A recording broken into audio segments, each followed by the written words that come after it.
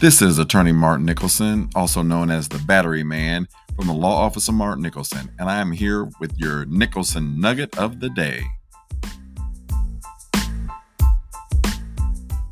Was UFC boss Dana White's hit self-defense? On New Year's Eve, Dana White and his wife engaged in a physical altercation that stunned spectators in a busy Cabo San Lucas nightclub. Dana regrettably blames alcohol for slapping his wife. The 26-year married UFC Ultimate Fighting Championship boss and White were having a good time on Saturday night with pals at El Squid Row, a famous party spot in Mexico, but things changed not long after they all rang in 2023 at midnight. When Dana leaned over to speak to and while they were in a VIP section above the dance floor, she smacked him across the face. Dana hit her in the face right away. Friends then intervened and pulled them apart, all in full view of the customers below. Someone captured the altercation with his wife on video. Did Dana hit in self-defense? The footage supports the notion that Dana and wife were both intoxicated before the fighting started, since things suddenly moved from bad to worse, seemingly without rhyme or reason. Furthermore, it appears they resolved it in less than a minute. Blame it on the alcohol. UFC President Dana White said that he and had been drinking considerably, but he swiftly added that there was no justification for him acting violently. "You've heard me say for years, there's never ever an excuse for a guy to put his hands on a woman," Dana said. He claims that this horrible situation has embarrassed him, and he and have both apologized to one another. He claims that while they are good, their main concern right now is for their 3 children, with whom they have previously discussed the argument. Meanwhile, and stated, "Dana and I have been married for almost 30 years. To say this is out of character for him is an understatement. Nothing like this has ever happened before. Unfortunately, we were both drinking too much on New Year's Eve, and things got out of control on both sides. We've talked this through as a family and apologized to each other. I just hope people will respect our privacy for the sake of our kids." Jay-Z and Chris Rock remain calm.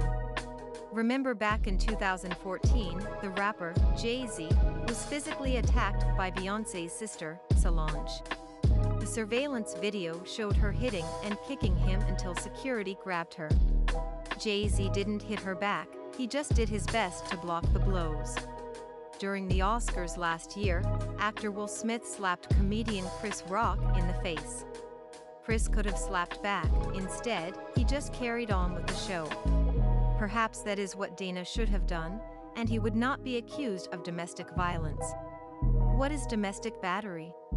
Under Indiana law, an act is considered domestic battery when a person who knowingly or intentionally 1. Touches a family or household member in a rude, insolent, or angry manner.